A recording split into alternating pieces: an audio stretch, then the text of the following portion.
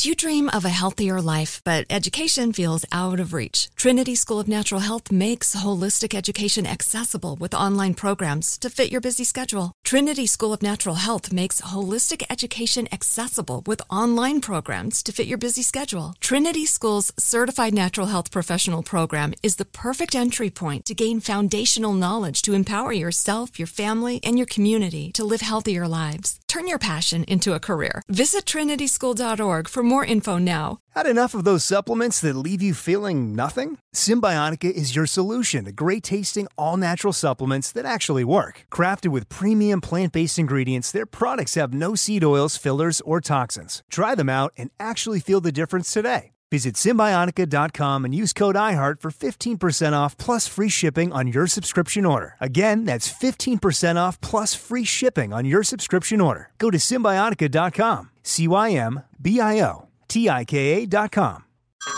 Hey everyone, it's Ted from Consumer Cellular, the guy in the orange sweater, and this is your wake-up call. If you're paying too much for wireless service, you don't have to keep having that nightmare. Consumer Cellular has the same fast, reliable coverage as the leading carriers for less. And for a limited time, new customers receive their second month free when they sign up and use promo code MONTHFREE by May 31st. So why keep spending more than you have to? Seriously, wake up and call 1-888-FREEDOM or visit consumercellular.com. Taxes, fees, and other third-party charges will apply. See website for additional details. My next guest has landed her on her work.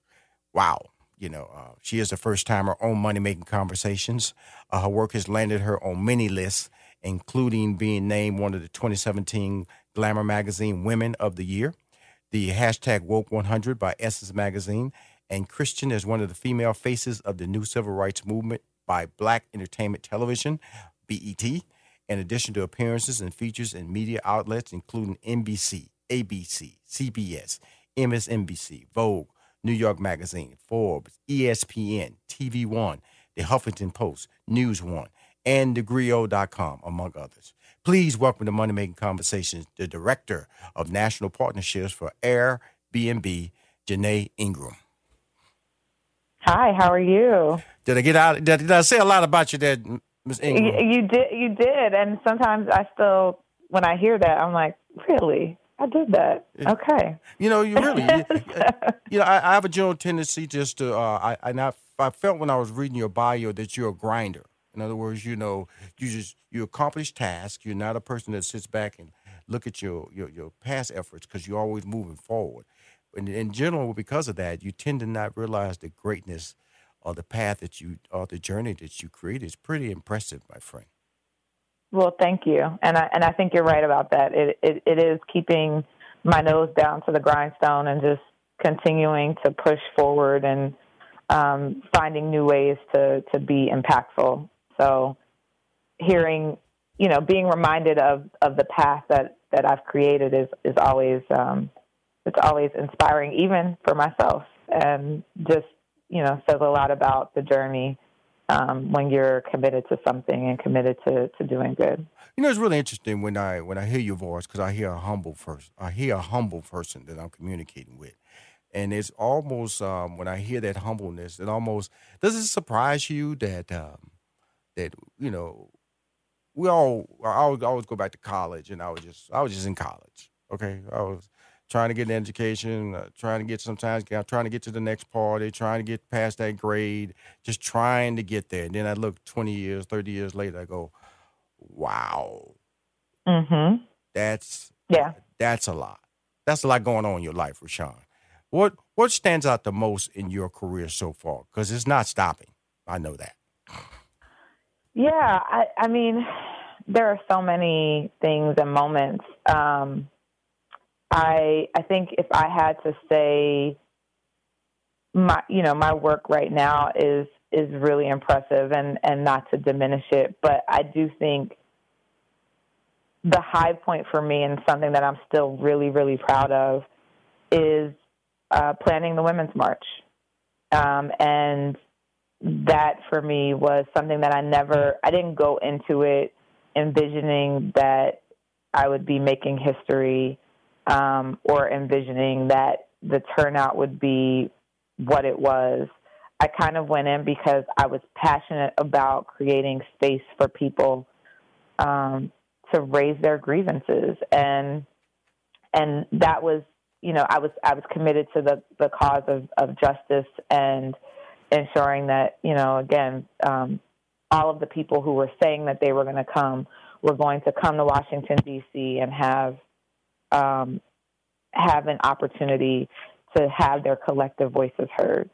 And it was something where if I would have known what I was doing when I was asked, like, will you come help with this? I probably would have said no, because I would have been afraid. Right. I would have been afraid that I was going to fail. I would have been afraid of all of the many things that could have gone wrong. The logistics was just overwhelming. It is overwhelming, and I don't think people really understand the complexities that are involved. And maybe they do, because, I had, prior to that march, I had planned the 50th anniversary of the March on Washington. Mm-hmm. And I was younger.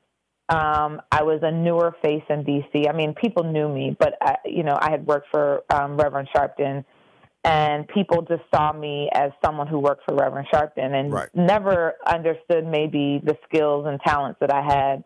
And so I remember planning the 50th anniversary of the March on Washington, and some of the seniors and elders saying to me, listen, baby girl, hand me this march, because I don't know that it's a lot, and it's probably too much for you to handle. Mm-hmm. And I said, no. I mean, I was clear that, first of all, Reverend Sharpton had entrusted me with planning that march and leading that effort. And it, I didn't want to disappoint him. So I said, no, we got it. And it made a lot of people sort of stand up and look at me and say, oh, okay, she can do this. But never once in planning that 50th anniversary of the March on Washington did anyone ever say to me, do you have a permit? Like, do you know what you're doing? Mm-hmm. Outside of the elders saying, this is a lot and you probably need some help. Whereas with the Women's March, us having a permit became, it became front page news of, like, the Women's March is happening, but they don't even have a permit. Right. And folks don't understand, like, what the permitting process is. I had done it a lot. And so for me, it was like, okay, I know this process and I know what we're going to have to go through and I know what it takes to get a permit. But it became sort of a spectacle. And I think overcoming all of the naysayers, people who said the Women's March is not going to happen because they don't have a permit. The Women's March, it's going to flop. It's, people won't show up. All of the things that the naysayers were saying. But that does come across, the whole, I go all the way back to the Million Man March, that was the ultimate naysayer that why would they come and what was the general purpose? And so, but it is, all you do, you put the tools in place. That's what you did. And then they came. Let's walk you through the process of, because you kind of get aware about it, the buses that are coming, the hotels that are being booked up, the airlines that are going to have difficulty coming in or being booked. You start getting the little signs, that, okay, something's happening here. And so when did that tingle really run up your back going, my God, it's happening. It's really, really happening? I think it sort of happened along the way. So when we planned the Women's March collectively, there were a lot of moving pieces, and but I really owned the piece that was what people showed up and experienced, specifically in D.C., and then with touch points and connections with all of the marches across the country. And so, like, helping folks with logistics in different parts of the country. But it happened, we started planning 2 months before the march happened. Right. And in those 2 months, you also had 4 holidays. You had Thanksgiving, Christmas, New Year's Eve, and King Day. Right. And so a lot of people were taking off, enjoying vacations. And to be honest, I did take a vacation, even in the midst of all of the march planning. And that was because of the experience that I had doing it. Absolutely. But absolutely. but a lot of it was, ongoing. So when I signed on, it was like, okay, 100,000 people are going to show up to this march. Mm-hmm. And that was really through a Facebook post. So Facebook posts, I mean, it's kind of like, yeah, you say you're going to come, but are you really going to come? And then as we started to get bus numbers and as we started to get, flight numbers, I think it really didn't hit me until maybe the week of the march, quite frankly. Right. Well, it's really, I bring up this story because we're about to go back to actually why I brought you on the show. But I think, in other words, when you say, when you have a title like Director of National Partnerships for Airbnb, how do you get there? Because we're talking about a company that deals with millions of people around the world and being able to associate not only activities that are planned, but also housing situations. So you have to have a global scope. Also, can't be intimidated by numbers. Have to believe that your vision can come in place. So I've set the stage. You know who she is. When we come back, we're going to have more detail about, because I travel a lot, and a lot of my staff have stayed in a lot of your facilities, and we'll be right back with more with Janaye Ingram on Money Making Conversations. Okay, cool. You're listening to Money Making Conversations, and just a continuation of a great interview I'm having with Janaye Ingram. She's the Director of National Partnerships for Airbnb. Okay, we talked a little bit about your past and your when you said national partnerships for Airbnb. What exactly is that? It's a great question, and it's one I get quite often, to be honest. Mm-hmm. So the way that I describe my role, yes, it's national partnerships, and what that means is within the U.S., I oversee our community engagement and external affairs. And the way that I describe it is I am the voice of the community inside the company, and I'm the voice of the company within a variety of communities.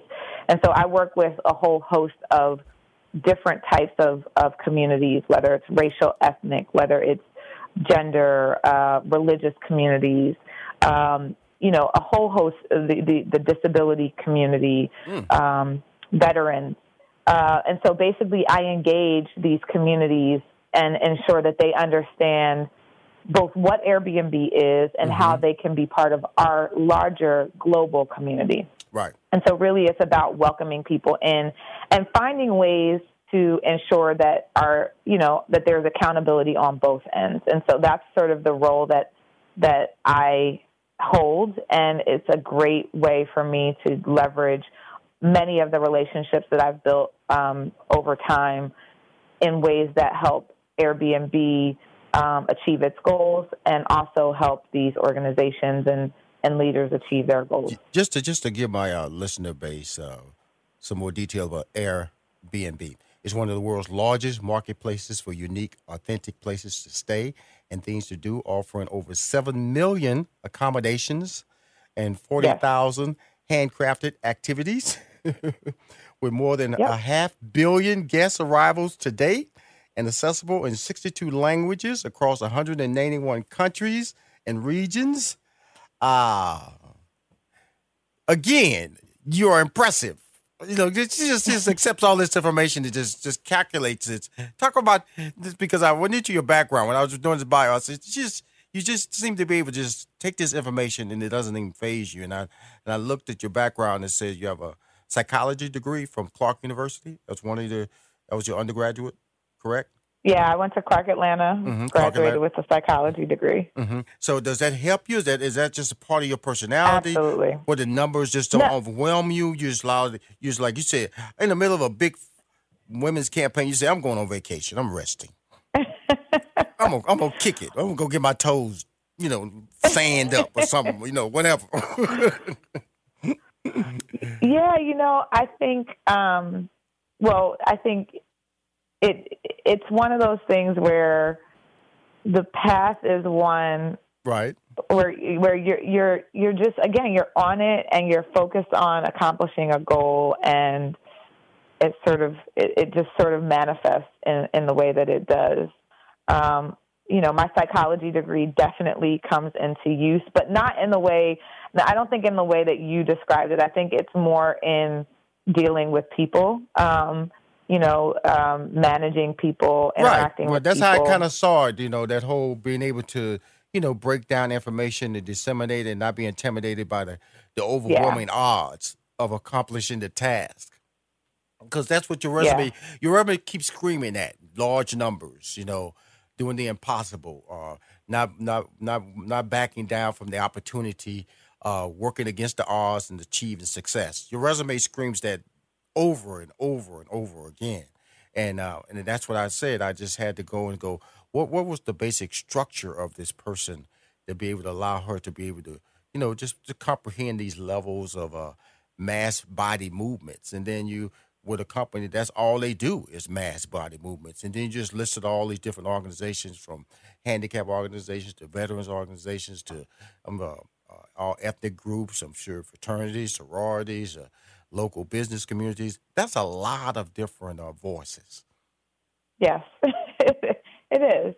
I mean, now that you're saying it, you're making a point that I don't think I had necessarily honed in on in the way that you're saying it. Yeah, there are a lot of different needs. I'm sorry I'm making you feel special, Janaye. I really am. I'm sorry, because you really are uniquely qualified to do this job. Thank you. And everybody can't do this job. And so when I bring people on my show, sometimes I have to remind them that what you consider normal is not normal. It's very uniquely special, but also the basis of how you're able to accomplish it in such a calm personality. You have a calming personality, and that's really... Well, thank you. Yeah. Keeping my head in the midst of, crazy situations is something that I think even back to when dealing with the March and March logistics, it's like everyone else might be freaking out and somehow I'm able to stay calm. And I think that's God more than anything else. I don't want to take all the credit and be like, no, I've mastered this. That's the ultimate mentor. God's the ultimate mentor now. Yeah. Okay.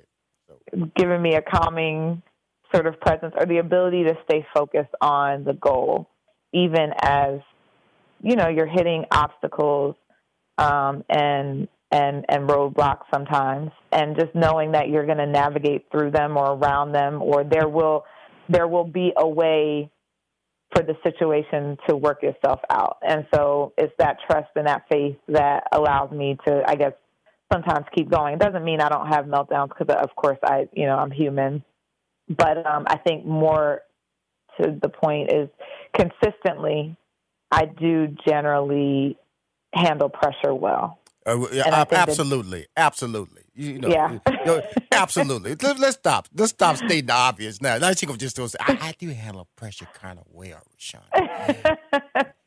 Really, when you make me think about everything I'm doing now, you're probably doing 5 things talking to me right now.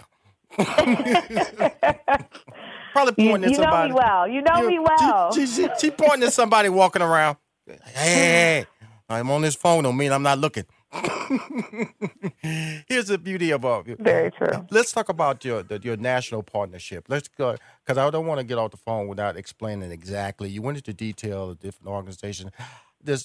Are you in a position where people reach out to you, or you reach out to them to create these partnerships? How exactly does that work for Airbnb?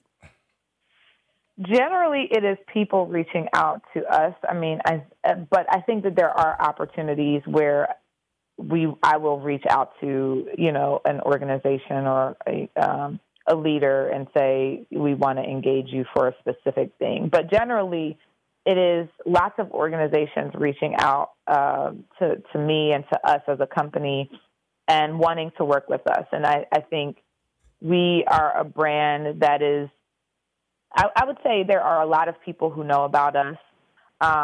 Generally, people are interested because it's a younger brand. The company was founded in 2008, so we're just barely 11 years old. But our name has become sort of a noun in terms of when you're sharing your house, it's like, oh, I'm going to Airbnb. Mm-hmm. I'm staying at an Airbnb, and even if it's not legitimately an Airbnb, I think that we have become sort of the Kleenex, if you will, the Kleenex version of home sharing, and that's a phenomenal thing to have a company so young that's able to become part of the lexicon that is, synonymous with home sharing. So it's really amazing to have that, and I think it creates an appetite for people to say, we want to work with you, we want to find out more about what you're doing.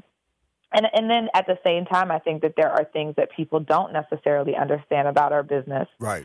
And so, for example, we have experiences, which you mentioned, are the local activities that people can do. And I think that that's a newer product that people are still just learning about or just figuring out. I speak often at conferences and different events, and was just at one this past weekend in New Orleans. And home sharing, I think a lot of people know, but then I say, how many of you have ever heard of Airbnb experiences? And the hands are significantly fewer. Absolutely. And so, I think there's an opportunity there. And so in that instance, I might say we need to do more with, X community or with X leader to ensure that people are knowing about Airbnb experiences because, quite frankly, you don't have to travel to do them. If you want to host one, you don't need a home to host one in. So if you're in a city where there are short-term rental regulations, but you still want to flex your entrepreneurial muscle, there's a way for you to do that through Airbnb experiences, and it doesn't cost you anything.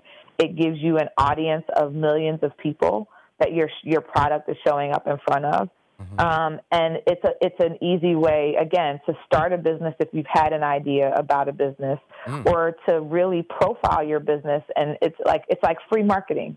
It's free marketing to people who are traveling to your city or people who live in your city who want to see and do something different than what they're normally doing. They're not trying to go to the churches or sit at home on a weekend. That's pretty powerful. Ms. Ingram, I want to thank you for coming on my show. You're amazing. Now, I know in the end here, this part of the conversation, I'd love to bring you back on the show to get in more detail because at the first of the year, I always the first of the year, I always try to give people ways that they can start motivating and planning and seeing new opportunities. And that whole the Airbnb experiences, I think is something that's not being spoken of a lot because it's all about home sharing. That's where you cut your teeth. The brand has cut its teeth on that. But I know that through social media, through planning, that whole process that you're talking about is the next wave of great success with Airbnb. And the fact that you can come in and market and take advantage of an audience out there and expand your brand. We need to talk more about that. Will you come back? I would love to come back. It's been a joy talking to you. And you've been fantastic, and I love talking to you because you took time to speak to Rushion McDonald in your busy schedule.